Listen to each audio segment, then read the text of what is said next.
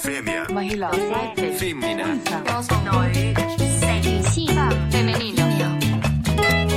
Welcome to Her World Today. Each Wednesday morning, the podcast that brings you news, commentary, and stories of female advancement from around the world. I'm your host, Livia Guo, and I'm thrilled to be joined today by Alicia Thomas, a talented track athlete with a passion for women's basketball.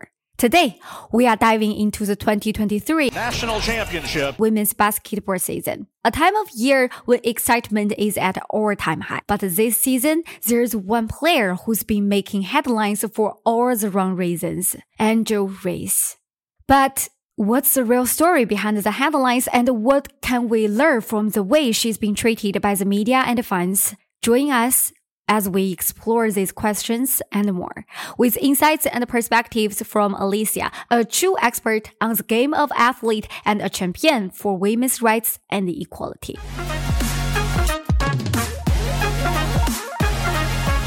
Welcome back, Her World Today. This is your host, Livia. On April 2nd, the final of the NCAA Division Women's Basketball Championship was held.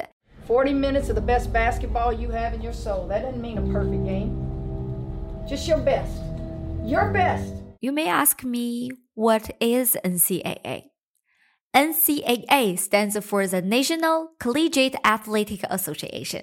It is a non-profit organization that organizes and regulates the athletic programs of many colleges and universities in the United States. The NCAA is responsible for enforcing rules and regulations related to the eligibility of student athletes, as well as overseeing championships and other events in a wide range of sports. And it also feeds future players to the NBA and WNBA. This year, the Louisiana State University women's team defeated the Iowa State University women's team to become the champion of this year's tournament. Congratulations, the Louisiana State!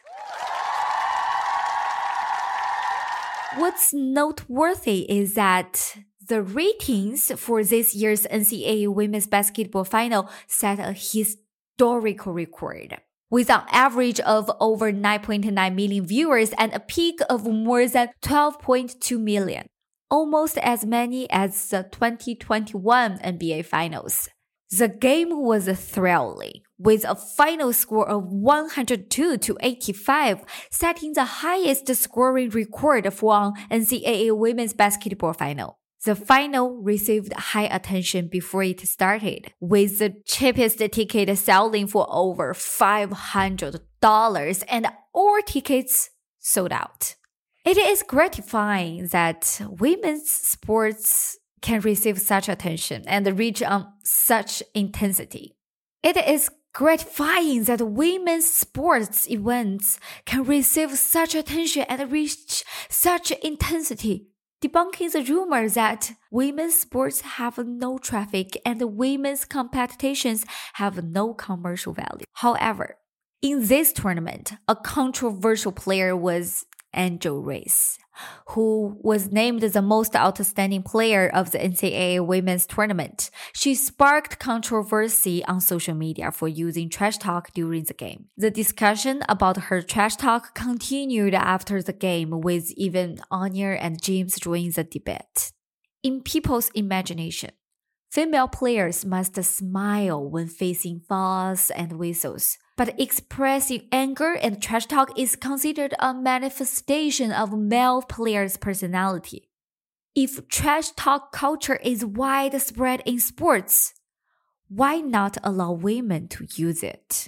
All year, I was critiqued about who I was. I don't fit the narrative. I don't fit in the box that y'all want me to be in.